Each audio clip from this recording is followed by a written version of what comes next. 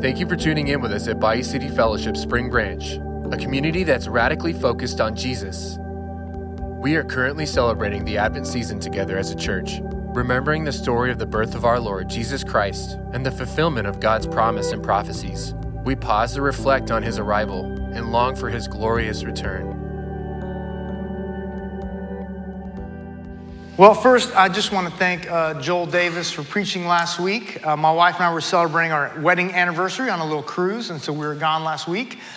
Whenever my wife and I and family go on vacation, what I try to do typically is before anyone else gets up so we can enjoy the rest of the day together, is I'll usually get up really early before anybody else, and I'll go for a run and do a little workout. And if I have time, if it's possible, like in a hotel, it wasn't possible on this cruise ship, I'll take my Bible with me and my little journal and do my devotions as well before anyone else is up. But here's the problem if you've ever tried to do that. Anybody else here maybe get up before their roommates do or their spouse does? Anybody get dressed in the dark?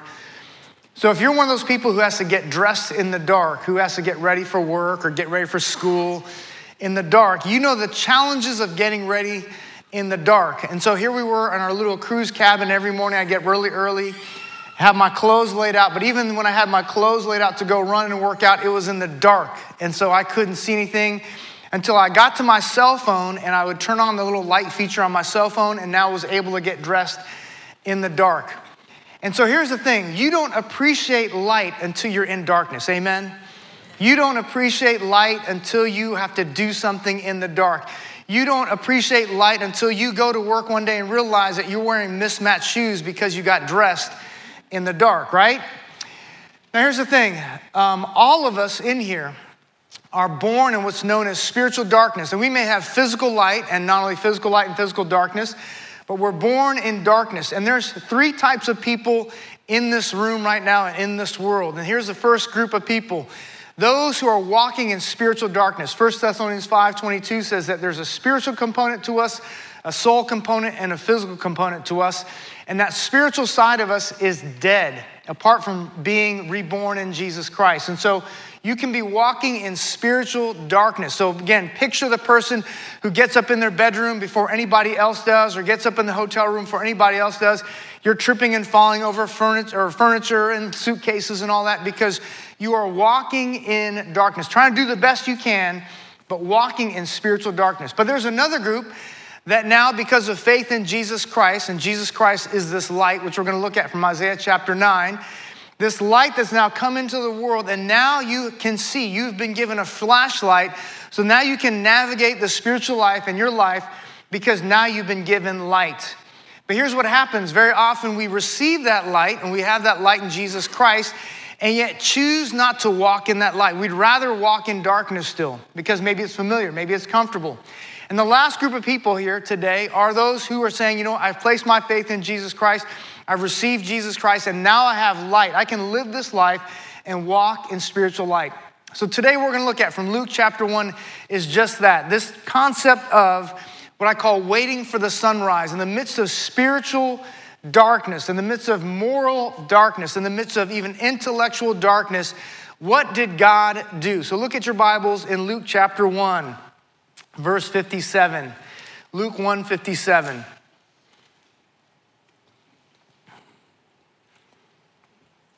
Luke 1:57 says this. Now the time had come for Elizabeth to give birth, and she gave birth to a son. This is John the Baptist, obviously. Her neighbors and her relatives heard that the Lord had displayed his great mercy toward her, and they were rejoicing with her. So remember again, in those days, that if you were infertile, unable to have kids, you were looked down upon. And because of that, when Elizabeth found out she was going to be pregnant with child, she hid herself for 5 months because she wanted to make sure that this pregnancy was going to stick and she would not be the scorn of all her neighbors and relatives. And so now, after 9 months, she has given birth to a healthy baby boy. And again, scholars believe at this point, Elizabeth is probably in her 60s or 70s. So imagine a 60-year-old woman, 7-year-old now giving birth to a healthy baby boy. And because of that, giving birth has now given birth to a healthy baby boy. And because of that, at the end of verse 58 says that her neighbors and her relatives were all rejoicing with her. Here's point number one, rejoice for the wait is over. They've been waiting for 9 months. Gabriel's appeared to them saying, you're going to have a baby boy named John. and they've had this child. Luke 1:37 says what's impossible, with God all things are possible. That even this woman who's probably in her 60s or 70s has now given birth. And because of that, both she and her neighbors, all of them are rejoicing because God has been merciful to her. So the question for us as we've looked at over the last few weeks is this: what is the impossible thing, the seemingly impossible thing that God has called you to, that God has assigned you to, that God says this is for you, that on the outset, from looking at it just on paper, it looks impossible, but you know this is what God has called you to do. And this is what happens here in Luke chapter 1. Here's Elizabeth and Zechariah. You're going to have a baby boy. Zechariah says, how can we in our advanced age? He's now mute and he's deaf. And yet now here at this point in verse 57 and 58, we see the birth of John the Baptist. So my question is, what is that impossible thing that God has called you to do? But remembering that Luke 1:37, if God's called you to do it, if God said he's going to do it through you, with God, all things are possible. How many of y'all have ever gone out to eat lunch or dinner or breakfast with some coworkers or maybe some friends or relatives that don't know Jesus Christ, that aren't Christians, that may not even be particularly religious, and you have to try to figure out how are we going to pray for our meal before we eat? Anybody ever figure that out? Anybody? 6 of y'all. All right, great. Oh, there's people over here too. All right.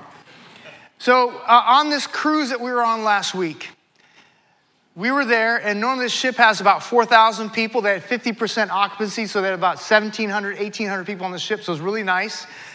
But on the first night we were there, we were sitting at a table of 6. They assign you a dinner table, so it's my wife and I. There are 4 empty seats at this dinner table. We've been assigned seating. And so they randomly assign other guests from the ship on this little table with you. So here we are at a table of 6, and all of a sudden these 4 gentlemen are sitting before us. And I asked them, where are y'all from? They say, Nacogdoches, Nowhere, right? And then they say, and I said, what do y'all do? And they said, we're in business together. So here I am with my wife, celebrating our anniversary. I've got to figure out now how we're going to pray before this meal.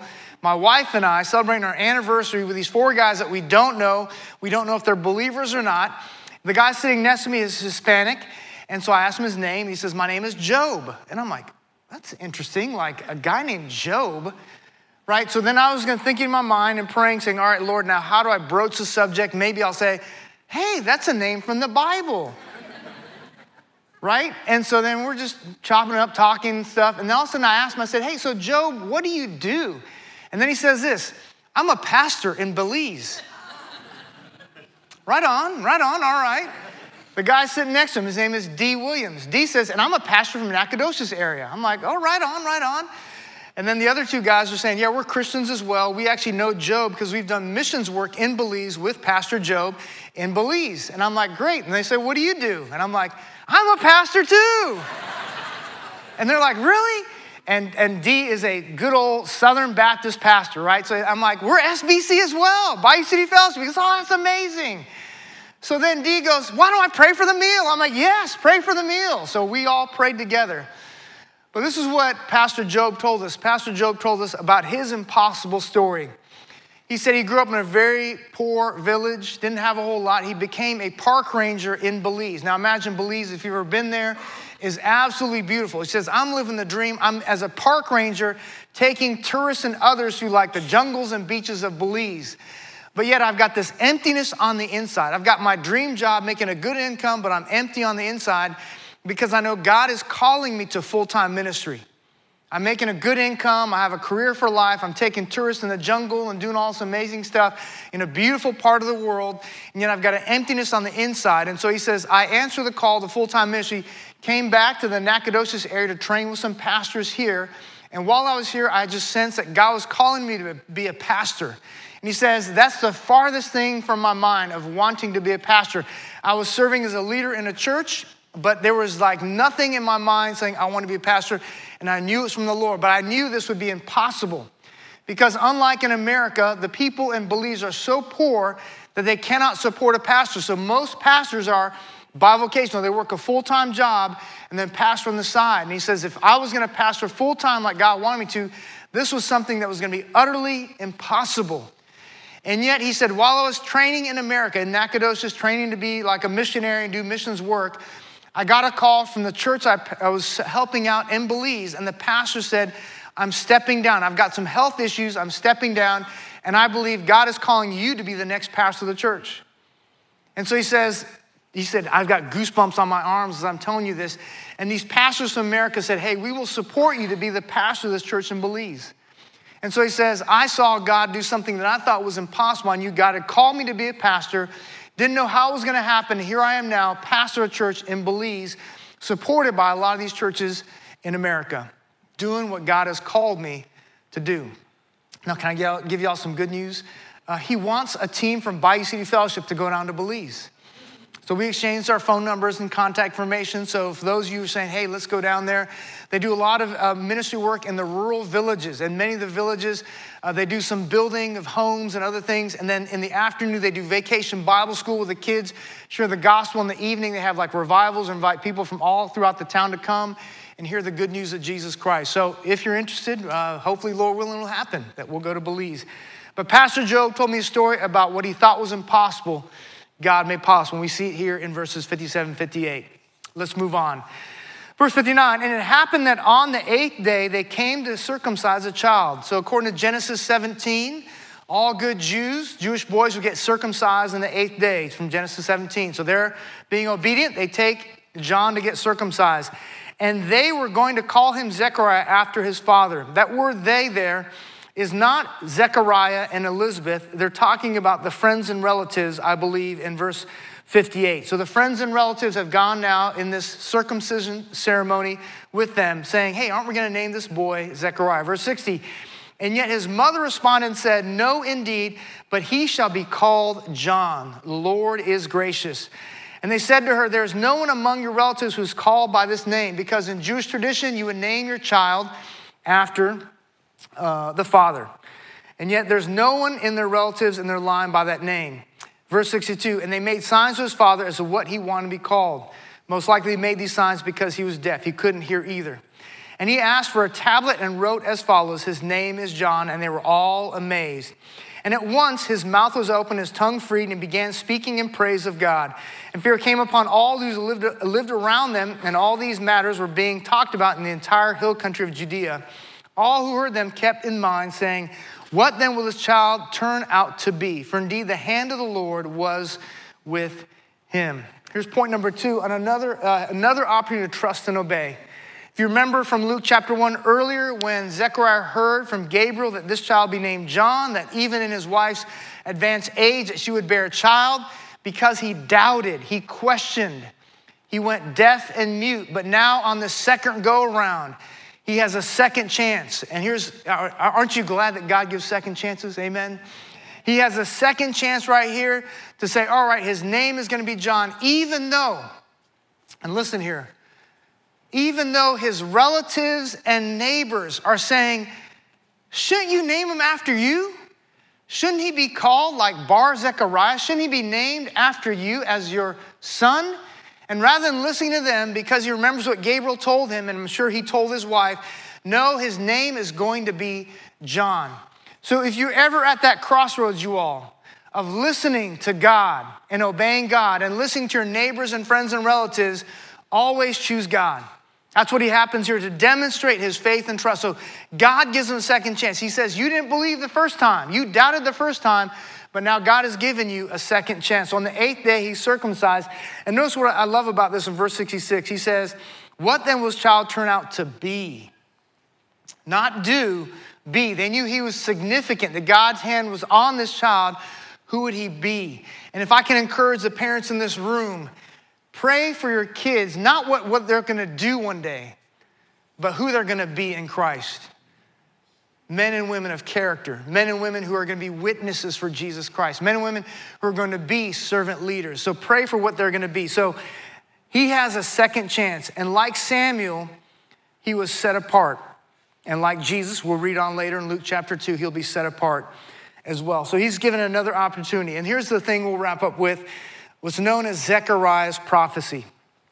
And this is where it talks about this thing called the light. Before I go there, look at verse 72 and 73 and underline these two words. To show mercy to our fathers and remember his holy covenant. Underline that word covenant. God is a promise-keeping God. And we're going to point out 3 covenants in this chapter.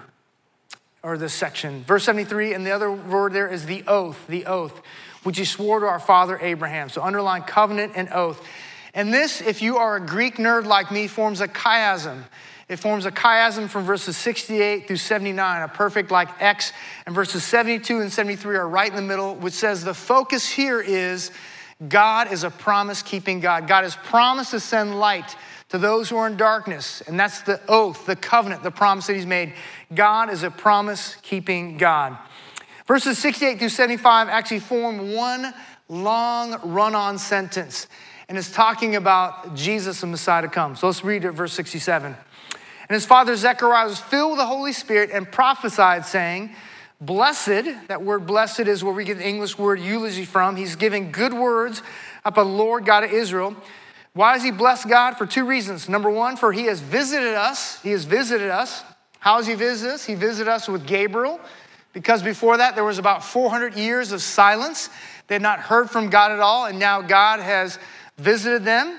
And then number two, obviously, is John the Baptist, and Jesus is coming as well. So he's visited us and accomplished redemption. He's redeemed his people. The second reason is because God has redeemed his people, not just in this sense. They're under Roman occupation. They've been exiled to Babylon before. They've experienced exile before. Not only because they're now being redeemed and set free in terms of a people, nationalistically and politically, but also now God is going to redeem them spiritually as well. So he's accomplished redemption. So he praises God for two reasons. God has visited them and redeemed his people. And then verse 69, has raised up a horn of salvation in the house of his servant David. You can underline that word horn as well. So the horn, just like on the horns of a ram or a bull, or it's deer hunting season, right? So on a buck, right? Antlers, it's the power. On a bull or a ram, it's the power. He's now sent the power of salvation in Jesus Christ in the house of his servant David, because we know that Jesus was born in the line of David. And this is a reference to the Davidic covenant.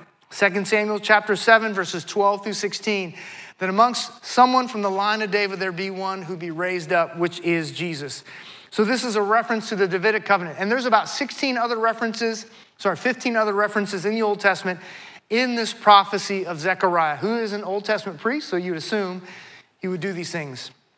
Verse 70, just as he spoke by the mouth of his holy prophets from ancient times, salvation from our enemies and from the hand of all who hate us. And there's this section again, to show mercy to our fathers, remember his holy covenant, the oath which he swore to our father Abraham.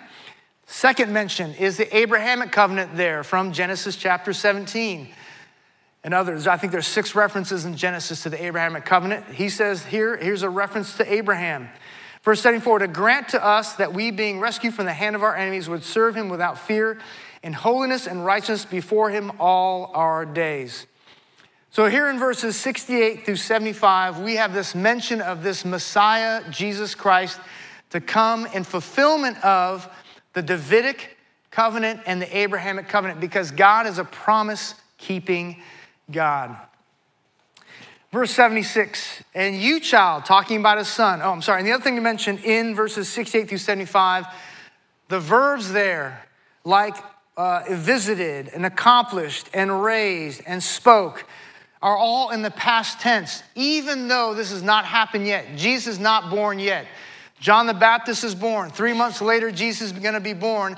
So Jesus has not been born yet, but because Zechariah knows that God is a promise-keeping God, he speaks in the past tense of something that is yet to happen, because you can bank on it. If God says it's going to happen, it's going to happen. It's called the prophetic past. He speaks of the future in the past tense because he's so confident that God is going to do it.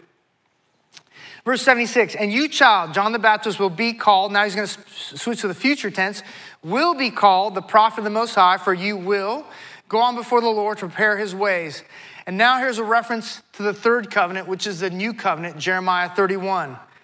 To give his people the knowledge of salvation. He's gone from national and political freedom from enemies, captivity, occupation, oppression, now to personal freedom, to give his people the knowledge of salvation by the forgiveness of their sins. This is something not mentioned in the Davidic or Abrahamic covenant, this thing of being forgiven for our sins, to have a new heart, to have a relationship with God through a new heart in Christ. Verse 78, because of the tender mercy of our God, with which the sunrise from on high will visit us. That Greek word there is anatol for sunrise. Some translations say, I think, revelation or appearing. And it's a picture of a visitation from heaven. And I think it's a great translation here to talk about a sunrise. Just like if you have experienced 8, 9, 10, 11, 12 hours of darkness at 6 a.m. every morning, you see the sunrise. What's once dark is now revealed because the light has come. And that's the picture here. He says, you all have been living in spiritual darkness. Spiritual and moral darkness, but God is now going to send a light, and this light is Jesus Christ. We've got time. Let's go to Isaiah 9. Look at Isaiah 9. A very familiar passage during this time of Christmas. But we're not going to look at 9:6. We're going to look at the verses that precede it.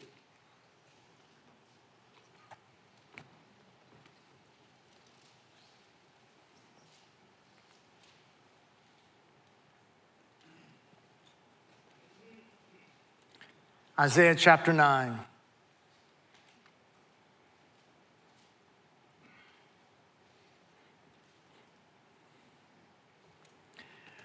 Look at Isaiah 9, 6 and 7. This is a verse that is on all the Christmas cards. For a child will be born to us, a son will be given to us, and the government will rest on his shoulders. And his name will be called Wonderful Counselor, Mighty God, Eternal Father, Prince of Peace.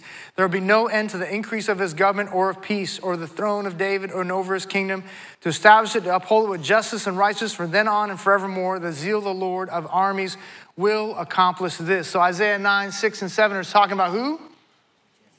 All right, I heard like a couple people here. Who's talking about Jesus, right? But look at verse 2. Verse 2. The people who walk in darkness, Isaiah 9, 2. The people who walk in darkness, not physical darkness, but spiritual darkness, will see a great light. Those who live in a dark land, not again a physically dark land, but a spiritually dark land, the light will shine on them. So this is what Zechariah is talking about. Zechariah is prophesying, saying, Isaiah 9, 2. Dark land, people in darkness, they're going to see a great light because the sun is going to rise, and that sun is Jesus Christ. Let's wrap up here. Go back to Luke 1. He says, with which the sunrise from on high will visit us. So again, there are three people in this world. There are a group of people who are in the land of darkness who walk in darkness. Not physical darkness, but spiritual darkness. And just like it is difficult, if not impossible, to navigate and do life in physical darkness. That's reality number one. Second one is those who have seen the light. They have come to a relationship with Jesus Christ. Now they have the light. But rather than walking in the light, they continue to walk in darkness, maybe because it's familiar, maybe they're creatures of habit. And then there are those who now walk in the light. They have abiding. They have a submission to Jesus Christ. They want to do it Christ's way. Christ is their king, and they walk in the light. So my question is, for those who are here today who have placed their faith in Christ, why are you not walking in the light? Why do you not abide and radically focus on him when you have now received the light? Why continue to walk and stumble in darkness? You can put that chart up of the different covenants. I think I've got the three up there. So the three covenants in Zechariah's prophecy, number one is Davidic in verse 69, the Abrahamic in verse 73, and the new covenant in verse 77. And notice this at the very end, verse 79, to shine on those who sit in darkness and the shadow of death, reference again to Isaiah 9:2, to guide our feet into the way of peace. Underline that word peace. When we think of peace, we think of an absence of conflict. Like when you go to Christmas this year and there's no fighting between your cousins and your uncle and that one always nagging person in the group. When you don't have that conflict, you say, oh, we finally had some peace in our home. We finally had a peaceful Christmas. No one got stupid drunk and no one did this, right? We finally had peace at Christmas. That's how we would tend to define peace. But this is not how they're using peace here. The peace they're talking about here, that we can now walk in peace, our feet in the way of peace means this. It means that we are now right with God. We're now right with God. We were at once enmity with God. We were at war with God. We were now enemies and opposed with God. But because of Jesus Christ, we now have peace with God. We now have an amicable, loving relationship with God. That's the peace that's being talked about here. And this peace that we can experience with God on the inside can transform how we see the world on the outside. So you may have a family Christmas full of conflict and mess and dysfunction, and yet inside, because now you have peace with God through Jesus Christ, you can have peace in your environment as well, no matter what chaos you're experiencing. He says, that's the new covenant. You can be forgiven for your sins. You can have salvation. You can now have peace with God. And what happens in verse 80? After the birth of John the Baptist, now the child grew and was becoming strong in spirit, and he lived in the deserts until the day of his public appearance to Israel. Verse 80 is a parallel to the part when Jesus Christ is born. The first, 6 words. Now, child grew and was becoming strong in spirit is a parallel to how Jesus grew in his early years as well. Here's a big idea for today. Christ brings light to the darkness. Christ brings light to the darkness. That's the reason why Jesus Christ came. Not physical light, but spiritual light. For those living in spiritual darkness. And that's why at the Christmas Eve service, we're gonna light candles. We're gonna have a candlelight service. That's why when you drive through your neighborhood tonight and see all the Christmas lights, you see this light in the darkness. It's a symbol, it's a picture of Jesus Christ, that in a dark and weary land where people are tripping and stumbling and walking and living in darkness, Jesus Christ came to bring light. He is the light. And so my question for those of you who have yet to put your faith in Christ, could today be the day that you leave this land of darkness and now walk in the light because you've placed your faith in Jesus Christ alone for your salvation, to be forgiven for your sins and now have peace with God, a God who's perfect, who's totally righteous, that you now can have peace with God. And for those of us who've placed our faith in Christ, that you would walk in the light, that you walk with Jesus Christ and pursue him because you've been now given that light. You no longer have to walk in darkness. You don't have to show your hands. I know this is probably not the most thing that people are proud of. I've talked to many people who battle panic disorder, anxiety disorder, and when I was battling it myself, I remember talking to many godly men and women, and when I shared my story, I'm like, you are too, and you do this? I didn't even know. But there was a time when I battled panic disorder, and I don't know if you ever have, and I'm not gonna ask for a show of hands, but if you battle depression or anxiety or panic, some of the worst times are right about when you're going to bed. And the counselors say the reason why is because for the next 6, 7, 8, 9, 10 hours, you lose control. You're totally out of control. And for those who are like have to be in control and control their environment, control their situation, that's what often is the dread of going to bed at night, is because you are about to lose control for the next 6, 7, 8, or 9, or 10 hours. And I remember many times about to go to bed, turning the lights off, everything is dark, and just having a massive panic attack. And this is what I could not wait for. If you've ever been there, you can understand this. I couldn't wait for the sun to rise. I just couldn't wait for the next morning. I couldn't wait till the next morning. And again, many of you probably don't understand that. But when you have that situation where it feels like there's just darkness in your soul, when you have that dark night in your soul, you just cannot wait for the sun to rise. And my friends, that's where we are today. Not in an emotional sense, not in a psychological sense, but Advent, the beauty of Advent is this, the beauty of Christmas is this. To those who live in a dark land, who walk in darkness, Jesus Christ is the sunrise. Let's pray. God, I do pray now for everyone here today who's yet to put their faith in Christ, that though they may live in physical light, they may have light all around them. They can see their hands, they can see their feet, they can see the people sitting next to them. God, would you show them that they are in darkness spiritually? And God, I pray that today will be the day they place their faith in Jesus Christ, the light that has come into darkness, so that they can now walk in the light, to be forgiven for all their sins, past, present, and future, to now be able to call you their Father, to call Jesus their King and their Savior, and to be able to call other Christians, brothers and sisters in Christ, to be adopted in the family of God. God, I also pray for those who've placed their faith in Christ already, the Lord Jesus Christ. But God, I pray that we would walk in the light. God, what a picture of those who have now been given a flashlight, a bright, beaming flashlight. And rather than turning it on and walking in the light, choose to continue to live and walk in spiritual darkness.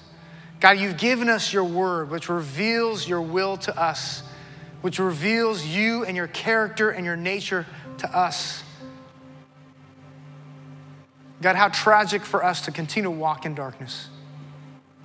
So God, I pray, empowered by the Holy Spirit who dwells in us, that we would walk in the light. God, thank you that during this Advent season that we have come to announce, look at all the Christmas lights around you. Look at all the candles around you. It's a symbol that Jesus is the sunrise. He's come to bring light to the darkness. And we ask it all in Jesus' name. And all God's people said, amen. I'm going to ask the prayer team come on up to my left and right. If you need prayer, if you've placed your faith in Christ today and you want to follow up with somebody, the prayer team's available to follow up with you. They'd love to do that. If you have a prayer request, if you are going in to a very dysfunctional family situation over the holidays and you need prayer for that, they're available for that as well. Also on the app, you can submit your prayer request. We'd love to pray with you. You can submit your prayer request through the app. We'd love to join you in prayer as well. This is your time to respond to him. Thank you for listening to today's message. We hope that you feel encouraged. To stay up to date with our current sermon series, you can subscribe wherever you listen to podcasts. If you would like to find more ways to get involved with the Bayou City family, visit us online at BayouCityFellowship.com or download the Bayou City Fellowship Spring Branch app to find community in the body of Christ.